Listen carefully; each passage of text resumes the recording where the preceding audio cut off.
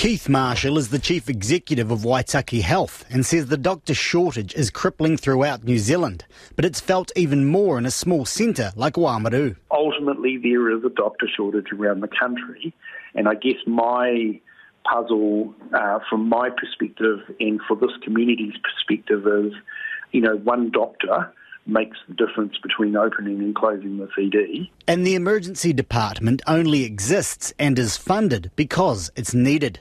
Mr Marshall agrees its closure could cost a life. It certainly could.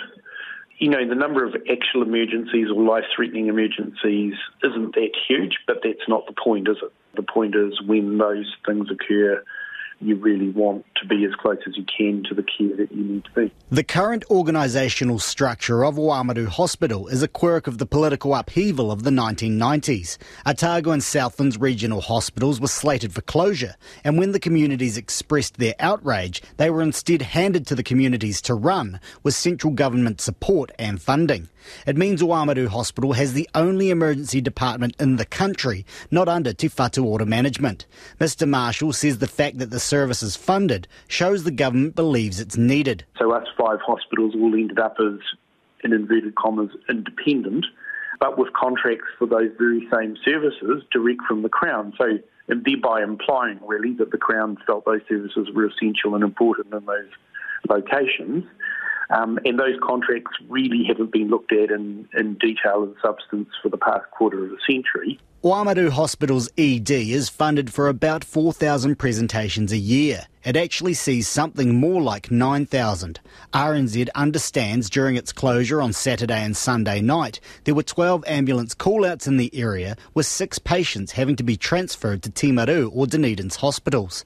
Waitaki District Health Services Chair, Melanie Tavendale, says the way the system is set up means they're competing with Te Whatu Ora and its better funded hospitals for doctors. Both in the pricing sense and just the availability sense. At the end of the day, we probably are the last cab off the rank. We're a bit further away, being rural New Zealand. It is always challenging to get locums and doctors to Oamaru, and then there's the issue of the fact that everyone's screaming out for them. RNZ requested an interview with Dan Pallister-Coward, Te Whatu Ora's South Island Director for Hospital and Specialist Services. That was declined, and instead a statement was provided with 4 solutions being worked on to ease the strain on rural health providers. RNZ understands none of them are suitable for Oamaru Hospital's immediate need. Te Whatu Ora did not answer whether it would ever allow for a situation where an ED had to close at a public hospital.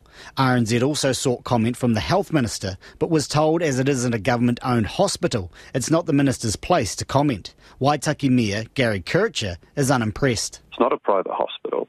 They've been using that excuse at different times to get away with not looking after our people as much as they should. And it's definitely not a good enough reason for the Minister to duck for cover on this one. Mr Kircher called on the government to step up and deliver on its promise to end the postcode lottery in health services.